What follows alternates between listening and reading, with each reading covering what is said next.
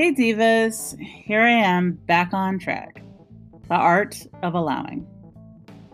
I'm in a space of life where I don't have to get it all right. I've lived enough life to know what I like and what I don't for the most part. I know that I don't like feeling tired and tapped out. I don't like feeling drained.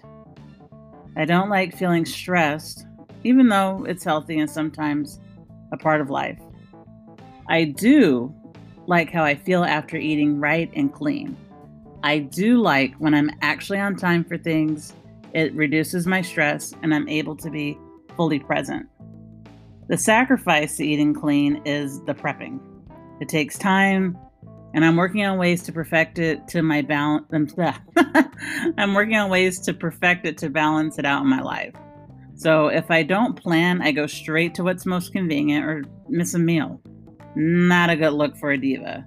It's all a work in progress, but taking things day by day. I've been chronicling my journey and I got off track these past couple of weeks after losing my uncle to cancer. I would think by now I would have this grief thing down, but with every death, a piece of me dies too. Every death is painful, no matter how much you prepare for it. You're never prepared when it actually happens. My uncle was a second dad to me. He was a version of my dad who broke all the rules. He lived in his truth and unapologetically. Everything is eventual. This one hurts so bad. I'm staying on the course and not allow grief to get me off the course. I'm in a space of life that I understand death is a reality of life as it is necessary and natural, but it doesn't take away the hurt.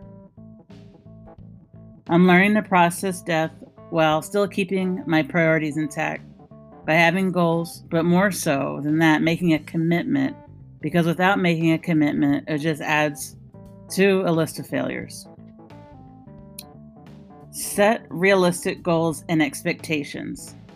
It's okay and healthy to realize you cannot be 100% successful at everything all at once. Be mindful of the things you can control and work on accepting the things you can't control. Fall down 1,000 times, get back up 1,001. Be healthy, be fabulous, be you.